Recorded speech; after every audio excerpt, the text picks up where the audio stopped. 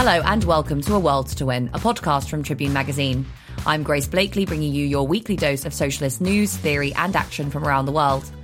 This week I speak to Phil Burton-Cartledge, lecturer in sociology at the University of Derby and author of Falling Down, the Conservative Party and the Decline of Tory Britain. We discuss whose interests the Tory party really represents, how the party works and why, contrary to appearances, the Tories are in permanent decline. Thanks so much to all our amazing patrons who make the show possible. If you want access to the full hour-long episode of this show, as well as full-length interviews with previous guests like Naomi Klein and Dr. Cornel West, support us on Patreon at patreon.com/aworldtowinpod. There's a link in the description. If you want to support the show in another way, please give us a rating on iTunes to keep us up in the charts. And share your favourite episodes on social media, tagging at aworldtowinpod on Twitter, Facebook and Instagram. Another big thank you to Reverend and the Makers, who've let us use their track Heavyweight Champion of the World as our intro and outro music. And now here is Phil Burton-Cartledge on why the left should study the Tories.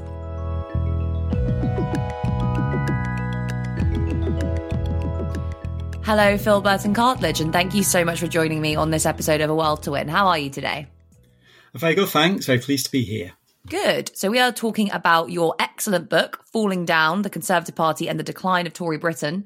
So the first question I have for you is why focus on the Tories and why have so few on the left thought that it's worthwhile to really kind of undertake an in-depth analysis of the enemy in inverted commas in the past? You kind of answered the question in your question, really. Why focus on the Conservative Party? Well, like a number of your listeners, I guess, that they've had some history on the left. And we've always known that the Tories are the enemy. And the issue that we've got is by treating them as the enemy, do we actually properly understand them? Do we actually know what's going on with the Conservatives? I kind of got onto this through blogging over a number of years. I've been blogging since 2006. And I took a break and returned in 2012. And this is when I started kind of really seriously analysing the Conservatives who were then in office. And I thought that a lot of the analyses that you find on the left, on the far left as well, is just quite superficial, is, you know that the Tories are the enemy and that's all you really need to know. But that kind of really hampers a lot of thinking, a lot of strategic thinking that we need to undertake. It's all very well knowing what your enemy is, but you need to understand why they do what they do. And you need to understand their class basis, obviously. You need to understand, in the Tories' case, their popular appeal and how it is that the Tories are, the most successful election-winning machine in not just British political history, but in world political history as well. And these were some of the tasks that I kind of set myself over a long period of time, is trying to kind of understand that class basis of the Tories and how they are able to translate what is a very narrow elite project, because, of course, to use the old language, which, of course, is still the best language, how is it that a party whose explicit concern is the defence of capitalist social relations, and particularly the defence of a minority class, has been able to translate their politics so successfully into mass support? That is the conundrum that I kind of set myself to try and unravel. How do you understand the role of the Tory party in British politics? Is it enough just to say that they're the representatives of the interests of capital or the party of the ruling class?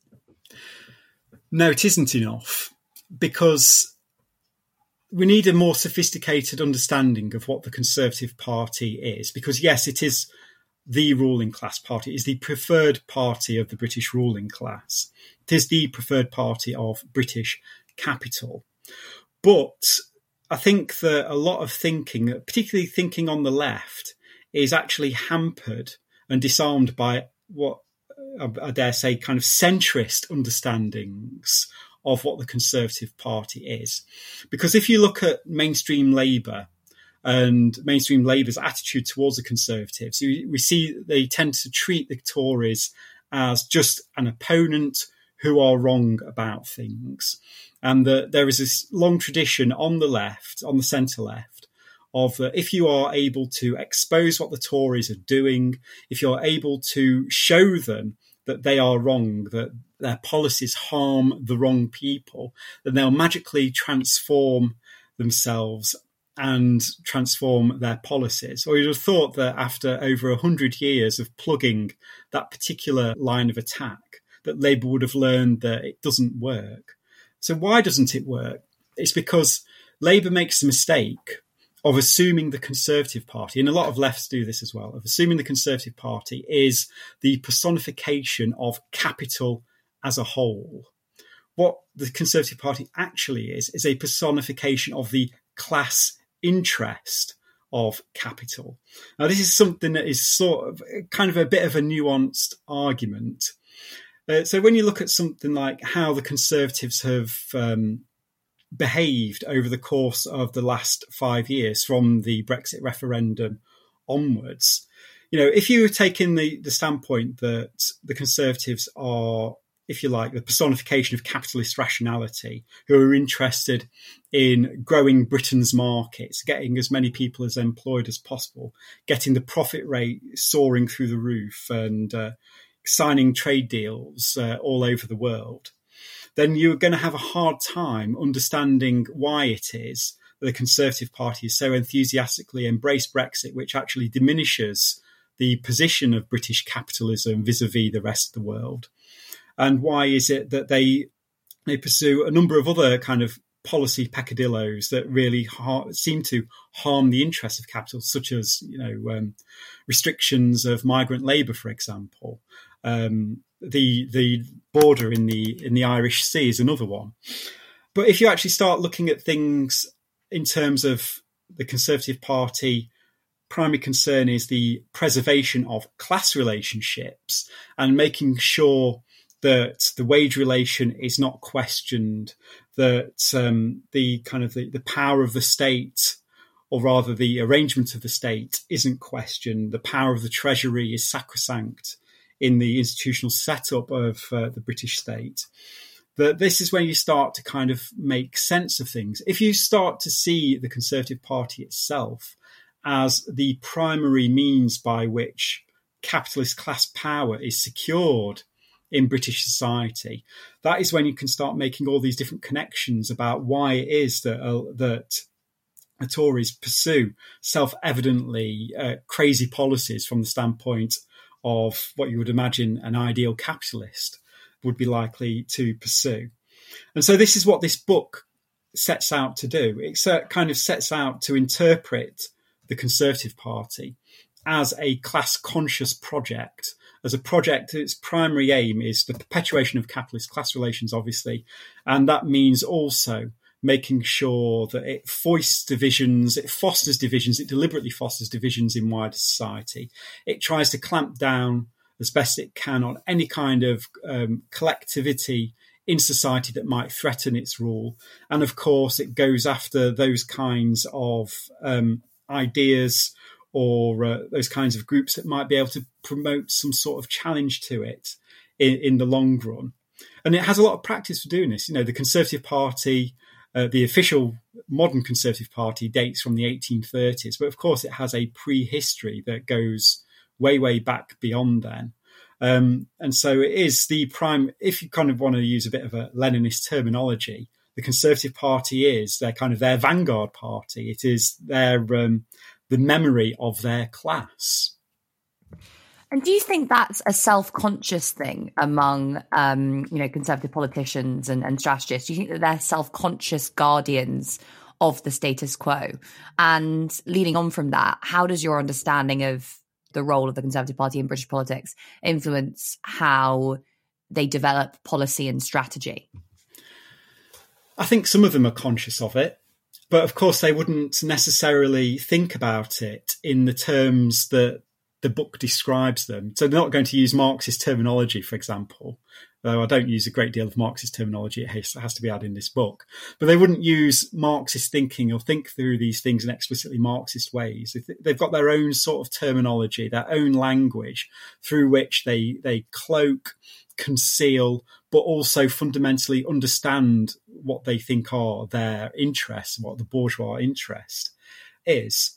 So some of them are more conscious of this than others. So if you look at the current intake of Conservative MPs from the so-called Red Wall, for example, that you're finding, particularly around the recent national insurance increase that was announced by Boris Johnson and Rishi Sunak last week to ostensibly raise funds for the social care system in this country, that you had a number of so-called red wall working class Tories kind of bemoaning this attack on working people.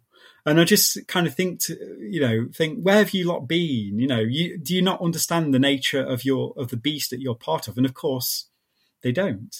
But some of them very clearly do. You've got leading figures. Someone like Boris Johnson, for example, is, despite his buffoonish-like demeanour, he fully understands what the Conservative Party is. He fully understands who his electorate is as well. And he fully understands that he needs to just keep that electorate stoked, keep that electorate together, which is overwhelmingly comprising of retired people and older property owners. And he will be able to win an election. There are other Tories that understand this as well. Someone like, I'd say, Jacob Rees-Mogg understands this as well.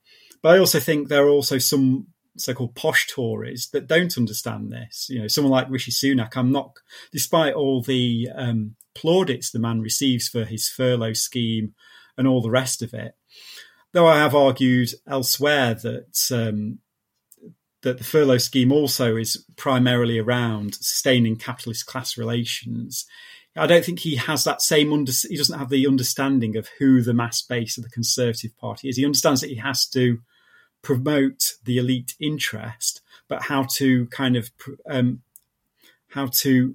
push that in terms that have mass appeal, I'm not entirely sure he understands how to do that. And I'm sorry, Grace, you're going to have to repeat your second question. Sorry, that was me trying to push too many questions into one. The second part of the question was just, how does your approach influence your understanding of how policy and strategy are formed in the Tory party? And yeah, I actually want to pick up on something that you just said as well, because you were talking about the kind of language that is used to kind of, process how the Conservative Party understands itself. And you talk a bit about Ralph Miliband in the book. And the thing I think that stands out, one of the things that stands out quite clearly in Miliband's work as to how this stuff is understood is this idea of the national interest, right? And how important this idea of the national interest is in kind of shaping how the Conservative Party frames policy, whether you're thinking about that in terms of, immigration or austerity or whatever. So can you just, talk a little bit about how you think policy is formed and what some of the big, framing devices that are used to, I suppose, conceal the particular interests that are being, supported by that policy agenda? Okay, so the first things first, how policy is formed. I do kind of talk a little bit in the book about I offer a sort of a diagram of the Conservative Party and how it formally operates. But the way the Conservative Party operates is anything but in a formal manner. It gives the Conservative Party invests pretty much all the power in the leader. If you're a Conservative Party member, you have very little say over your organisation, apart from being able to vote in selections in your association meetings. You have very little say over policy, even though they do have a kind of a consultation process that kind of generates a number of policy forums, for example. But policy overall comes from the tight elite circle of the leader, cabinet ministers, and of course favoured think tanks as well. And because the leader, who is more often than not the prime minister, and the think tank people and the senior ministers, they are in constant circulation with their class. That's who they surround themselves in, day out. And of course, the editorials from the Tory press as well, they kind of take as signals from what their base is thinking. That's how they are able to triangulate policy. They don't tend to go so much in for the focus group approach, which has always been something that Labour is really beloved and really in love with. They're just more interested in looking out for their interests and thinking about how to, market the narrow interest as the kind of the mass or the universal interest. And this is where I think, the period of the Brexit period, for example, in particular, how the Conservatives have used authoritarian politics over time is a good example of how they are able to, if you like, cloak class interests and marry the interests of a kind of a mass coalition of voters to interests that align with their class interests as well. So, for example, one of the arguments that I make in the book and have made elsewhere as well is around sovereignty. So, as you know, the Conservatives and conservative philosophy more generally has an obsession with sovereignty, both of individual sovereignty and state sovereignty. And you'll know as well that the conservative Euroscepticism is grounded very much on this idea of state sovereignty, about being able to do our own, pass our own laws and do what we like on the world stage. What is all this about? Where does this come from? Well, it goes back to the beginnings of the Thatcher project, because the way Thatcher conceived her project was about partly not just about restoring the authority of the ruling class in 1970s Britain, but about restoring the authority of their primary institution, which of course is the British state. And she went about this, and this is something that Stuart Hall obviously wrote about as well in the 1970s and the 1980s, about exploiting moral panics that the press kicked up around race riots, around undesirable minorities, around sexual minorities as well, and trying to kind of, if you like, push a sort of moral puritanism that was defined exclusively in terms of an authoritarian politics. Thatcher, a lot of commentators are quite, nonplussed by the fact that Thatcher was someone who opened up loads of consumer freedoms, very superficial consumer freedoms to people, while at the same time having a very Victorian view of morality herself. But these two things go hand in hand, because by being able to engage in the culture wars of the late 1970s and early 1980s and restore the kind of the mass authority of the state, this was a necessary preface for her to be able to carry through the restructuring programme that we saw in the 1980s. Obviously, she took on the miners, which a lot of people will be familiar with. Also, she picked a lot of battles within the state bureaucracy itself. And it was about centralising the authority of the state within the government rather than within kind of outposts of institutions that exist within the state. And this is something all of her successors, including Tony Blair and Gordon Brown, continued with. And why have they done this? What is this all about? It's because by centralising that authority in the executive, they were able then, the way that they were able to subordinate the rest of the state to the whims of the executive was through the introduction of markets. So they were able to use authoritarianism to effectively smash the labour movement and introduce more markets.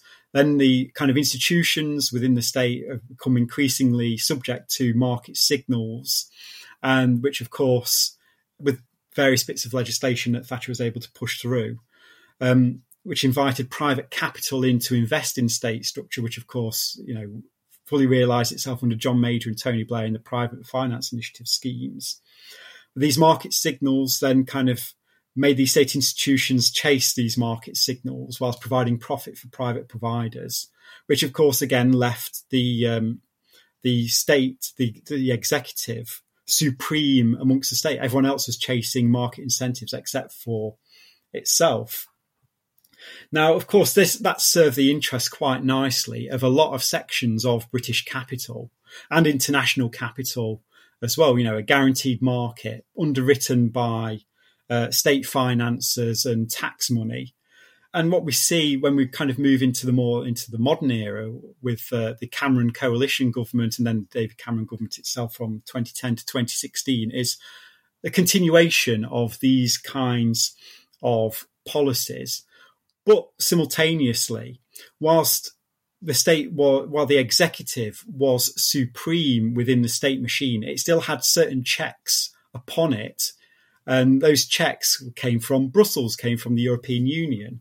You don't need to kind of me to recapitulate some of the scare stories that have appeared in the Tory press over the course of the last 20 years about the EU and how the EU was blamed for anything from migration crisis to laws that force us to give votes to prisoners, and just to kind of give a couple of examples. And so the kind of the Eurosceptic project, which is fully kind of always has defined itself, at least in Tory terms, as the heir to Thatcher. And of course, Thatcher herself was the arch Eurosceptic, or became the arch Eurosceptic. It's precisely about the restoration of sovereignty, or as they saw it, was about restoring or making the British class interest fully sovereign within the territory of the British state. And I think this is the best way to interpret what has happened over the course of Brexit and so on. So we think about, if you kind of put all your eggs in the basket of sovereignty, your primary project has to be, once you've won that sovereignty, as happened with the 2016 referendum, it's about trying to preserve it. And we look at Theresa May and Boris Johnson's shenanigans trying to negotiate Brexit with Brussels, and all throughout their primary concern was keeping together the Conservative Party, because they understood that without the Conservative Party, their whole project of restoring sovereignty to the British ruling class, making them the full masters within Britain rather than having to kowtow to European capital, that was their overwhelming priority. So that helps explain why May got herself into some right ridiculous positions during the course of the negotiation process, and why Boris Johnson went hell for leather after he assumed office as Prime Minister, and was quite prepared to sacrifice sections of his own party, including making sure that his own brother was sufficiently appalled to resign and step down at the 2019 general election. And so this is an example of how they think through their interests. They identify, Tories have an instinctive interest or an instinctive understanding of why sovereignty is important, because sovereignty is all about state authority. And what state authority all about? Ultimately, it's about preserving the prevailing social order. And whose interest does the prevailing social order serve? Why? It's a kind of the ruling class interest, the moneyed interest that the Conservative Party has traditionally served. What does it mean to argue in your book that the UK is, in practice, always a one-party state, punctuated by periods of two-party rule? Right, okay. So this is an argument that I stole from John Ross, but of course he was fully acknowledged in the book. So in 1983, John Ross wrote a book called Thatcher and Friends, and he was the first, if you like, to advance a sort of a Marxist idea around the decline of the Conservative Party. And this is, you can read this book as a kind of an update and a sequel to that kind of overcomes some of the limits, I thought, of his approach. But he made the argument that effectively from the 1830s onwards, the kind of the traditional pattern of British politics has been one of one-party dominance.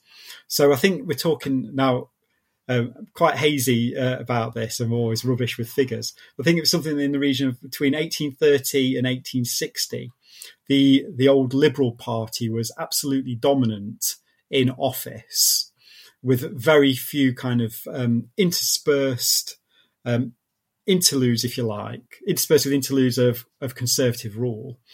Then between the 1880s and apart from a couple of long Liberal administrations in the early 20th century up until the 1940s, you had a period of Conservative dominance. And then after 1945, of course, you had Labour winning that famous election in 1945 and was returned to office again 5 years later, but then kind of ceded power, if you like, to the Conservatives in 1951. Then you have one long period of Conservative dominance up until 1964. And then after 1964, you went through a period of Labour and the Conservatives alternating in office. That stopped in 1979 when the Conservatives came into office. And of course, they were there until 1997. New Labour took over from that point on.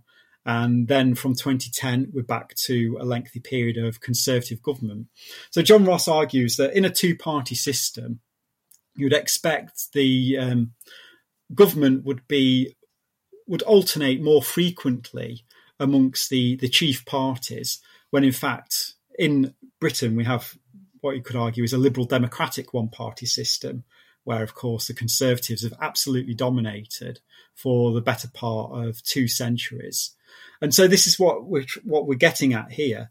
So this is also why it's important to think about Conservative Party decline as well, because if the Conservative Party is in decline, and bearing in mind it is the overwhelming beneficiary of the one-party system that has existed in this country for 200 years, that maybe there's a whole lot of problems that are besetting the political system as a whole. Now, of course, in this book, I don't talk about the Labour Party, except in passing towards the end and a few asides on Tony Blair.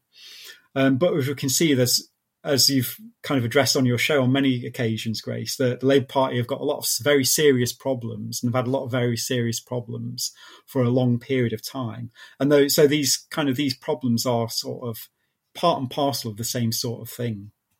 Now, coming to the problems of the Tory party, rather than just, as I think I am probably guilty of, focusing solely on the problems faced by the Labour Party, we've just seen the Tories kind of cement their image as the party of the old with this national insurance hike to pay for social care.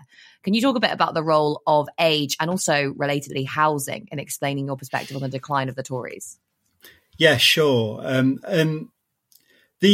The kind of, when you look at the age splits in voting behaviour in Britain at the moment, these are age splits that are kind of very superficially understood by mainstream commentators.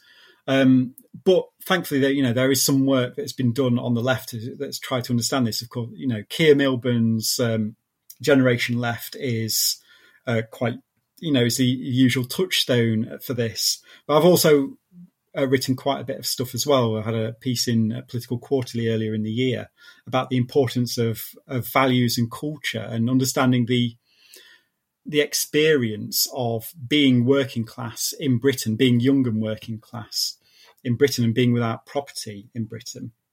And so rather than kind of seeing Conservative voting as some sort of essentialised effect of age, the argument I make in the book is that it's all down to particular sets of social relationships which were set in motion during Thatcher's time. Now, whether she intended to do this or not I don't think she did. I think it's just a happy consequence as far as the Conservatives are concerned that things have resolved in this way. So I make 2 arguments as to why older people are more likely to vote Conservative. The first is what I call, and I really hate this phrase, the petty bourgeoisification of old age. By that, I mean that if you think about the experience of retirement, normally for most of us, we spend our lives in work, then all of a sudden you retire, and then you don't have to work anymore. Well, the majority of pensioners don't have to work anymore. And so they have, whether they're poor or rich, they have more time on their hands. They're effectively their own boss. What to do with themselves. They can, do what my mum does since she retired. She hops on the bus, goes to Derby every day and does some shopping. Or you could go bowling, or you could go for a stroll around the park, or you could watch television all day, whatever. It's entirely up to you what you decide to do. But by becoming effectively your own boss and having no kind of responsibilities towards an employer, that has a certain kind of social distancing effect.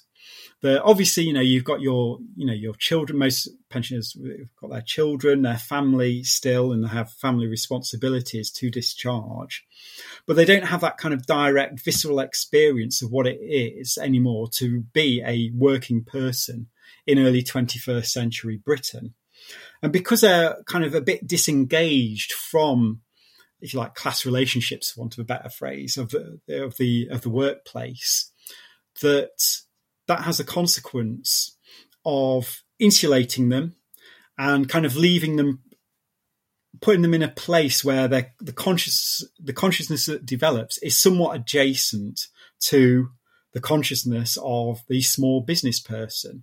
Now, of course, if anyone knows their basic Marxism, that for Marx and for a number of Marxist writers following Marx, he argues that the petty bourgeois are a kind of a sort of a contradictory class location, but also a highly insecure class location that feels that at any moment the bottom could drop out of their world because their business might fail. But at the same time, they crave security as well. Hence why, when you look at authoritarian political movements or fascist movements for that matter, you tend to have a disproportionate number of people who are involved in those movements tend to be from either petty bourgeois or declassed backgrounds where those similar kinds of pressures are evident. My argument is that the experience of retirement in Britain, particularly since David Cameron guaranteed the triple lock pension, has been able to create a constituency of older people who are disproportionately conservative, curious, because Conservative Party speaks to their anxieties. If you're retired and you are on a fixed income, if you suffer a disaster of some description, then you haven't got the means to make good the shortfall in your finances. Most old elderly people are not going to be able to go out to work again, or even be able to get a job for that matter. They would effectively be ruined by some kind of unforeseen disaster. And so that anxiety kind of manifests itself in an affinity for authoritarian politics, because ultimately what authoritarian politics offers is a sense of security, a sense of self-security, of people feeling their place and being secure in their place in the world. So when you think about something like the right-wing arguments around Brexit, which emphasised British nationhood, it emphasised anti-immigration politics.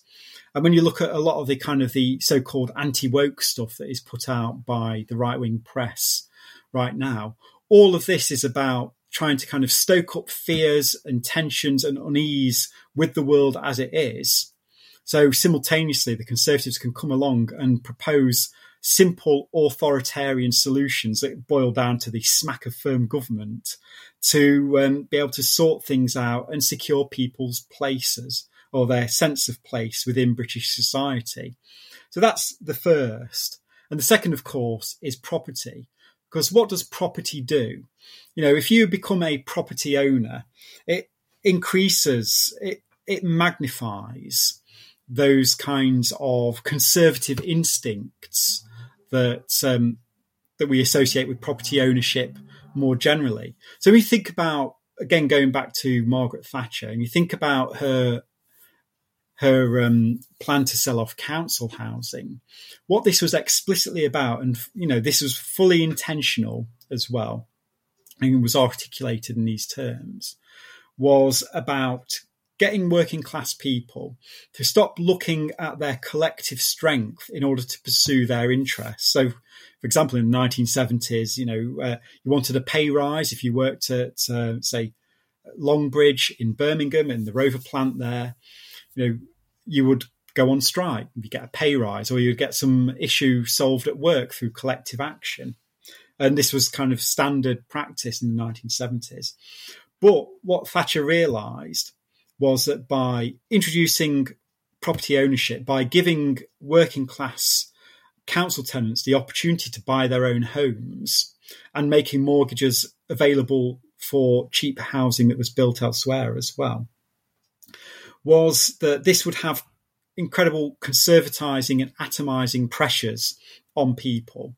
So if you are, say, for example, you take out a mortgage to buy your council house, for example, in the late 1970s, then you're going to think twice about taking strike action with your fellow workers at work if you've got mortgage payments to make. Because, of course, you don't meet your mortgage payments, you get foreclosed, and you could well be out on the streets. This was purpose. This idea was arrived at purposely to undermine the collective strength of the organised labour movement. And of course, it worked a treat. Now, of course, once you have an asset, you have an interest in wanting that asset to appreciate over time. which of course is exactly what has happened over the course of the last 40 years. Thatcher's other great innovation around privatising public services, particularly British Gas and British Telecom, again, was all about trying to create legions of small petty capitalists that would, in the end, vote Conservative and undermine the Labour vote further. So they'll start to see their salvation in their own kind of individual efforts and the individual choices that they make, rather than combining with their fellows at work and going on strike and achieving increased living standards through collective action. What was the role of Blair and the Blair years in reshaping the Conservative Party? Well, you see, I purposely did not talk about Tony Blair at length during this. And I did have a debate about whether I should include a chapter on Tony Blair. But in the end, because this is about the Conservative Party, I decided to focus on the Conservative Party out of office. But the impact that Blair had on the Conservatives was actually quite profound, because for them, it gave them a real fright, but not in the way that a lot of people might think. Because for a number of years, what New Labour was able to do, and this was quite common at the time, this was very well understood at the time, I remember these arguments quite well at the time, is that Tony Blair was widely seen in 1997 as someone who was just basically offering Tory-like policies. This, you can read the left publications of that period, but also quite a lot of the mainstream stuff in The Guardian, The Independent, and so on. And so there were lots of people that were kind of switched on to what Tony Blair was about from the beginning.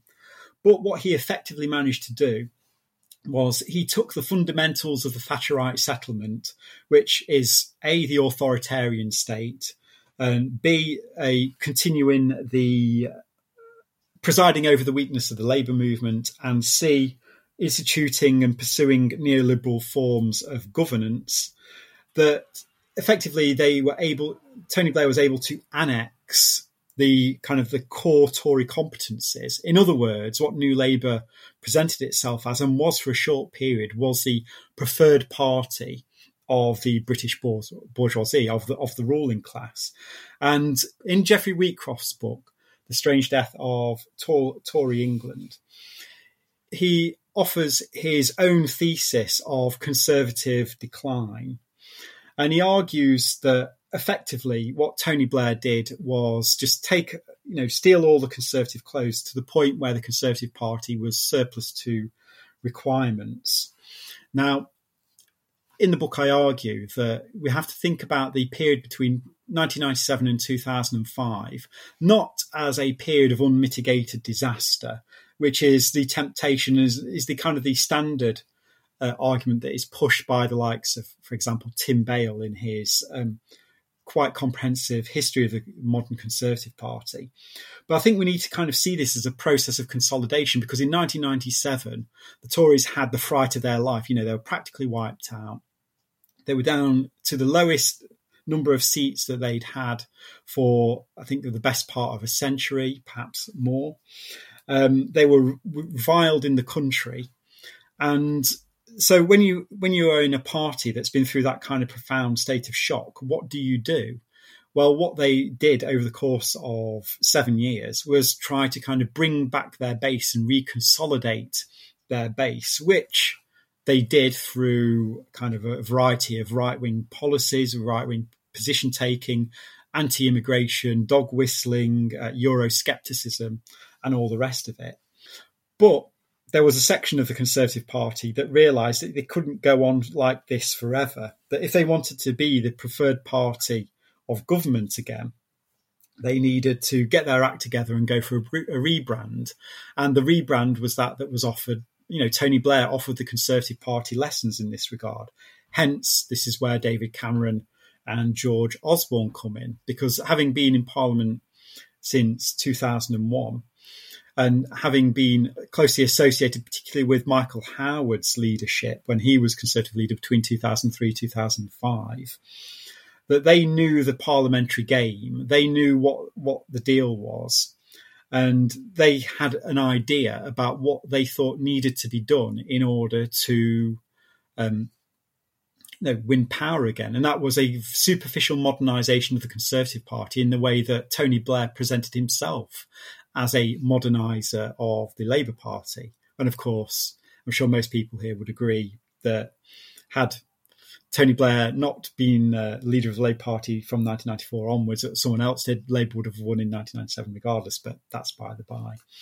And so, they took superficial lessons from Tony Blair about how the Tory party should look in order to win elections. So you had you'll remember the hug a husky nonsense from David Cameron, where he flew to the Arctic Circle and kind of literally hugged some huskies and did photo opportunities, being on a husky-drawn sled to highlight the issues around climate change. And indeed, they kind of unveiled their slogan, Vote Blue, Go Green.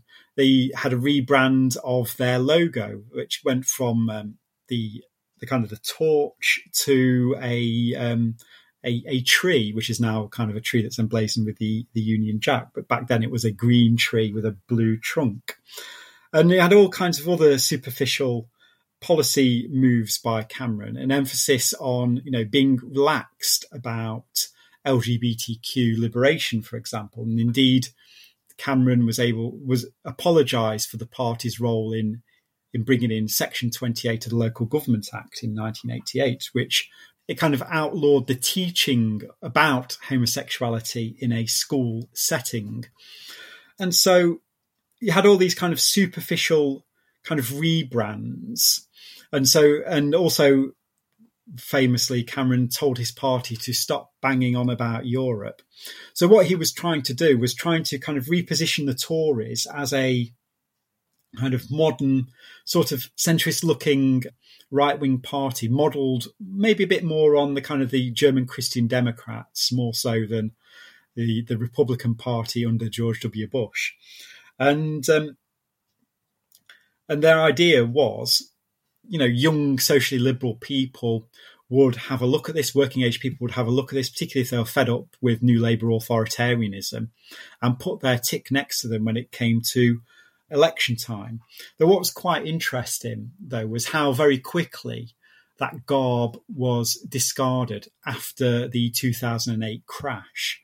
So all of that very quickly went out of the window. I mean, it kept the kind of the socially liberal stuff around gay rights and so on. But the kind of the austerity economics was very clearly emphasised up front after the economic crash, criticising Labour for profligacy and spending too much public money, and promising that their priority would be getting down the debt, because the debt somehow was choking Britain's economic recovery.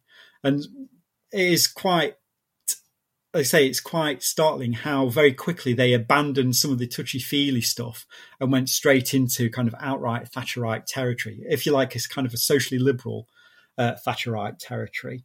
So that's effectively what they learned from Tony Blair. They thought that superficial rebrands work. And to a degree, it did work, because they were in office in 2010 and Labour wasn't anymore. Finally, how do you understand the Conservative Party's response to the COVID-19 pandemic, and particularly this, well-rehearsed argument that was actually taken apart by none other than Dominic Cummings on Twitter the other day, that the Conservative Party is going to win by going right on social issues and left on the economy? What, if that is incorrect, which I think both of us believe it to be, is the real significance of the kind of dirigist response of the Conservatives to the pandemic, and a response that looks likely to continue, or at least is being signalled that it might continue in response to climate breakdown? What they've done, what the Tories have been able to do throughout the coronavirus pandemic, is, even though I'm sure we both agree that they've completely mismanaged the nuts and bolts of this pandemic that has seen tens of thousands of people die entirely unnecessarily. But where the Conservatives have been particularly excellent is on managing the politics of the coronavirus pandemic. So that they're kind of the key nostrums are not particularly questioned or challenged. So who were the only people that were calling out the kind of the awarding of contracts to Tory donors? Well, it was just kind of random lefties on Twitter, basically. Yeah, or maybe the occasional report in The Guardian. Keir Starmer and the Labour Party didn't go anywhere near this until much, much later.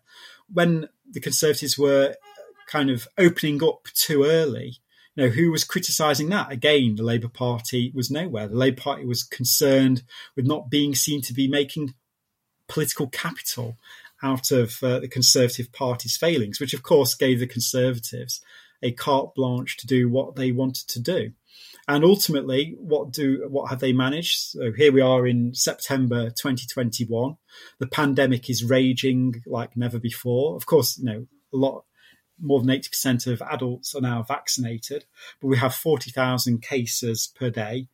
There are well over between 100 and 200 people dying every day. And the kind of instruction from the government is just carry on as normal as if there isn't a pandemic happening. And this is because, once again, for them, public health comes secondary to the health of the one thing that the Conservative Party was designed and was set up to promote, and that is capitalist relations of production. Phil Burton-Cartledge, thank you so much for joining me on this episode of A World to Win. Thank you, Grace.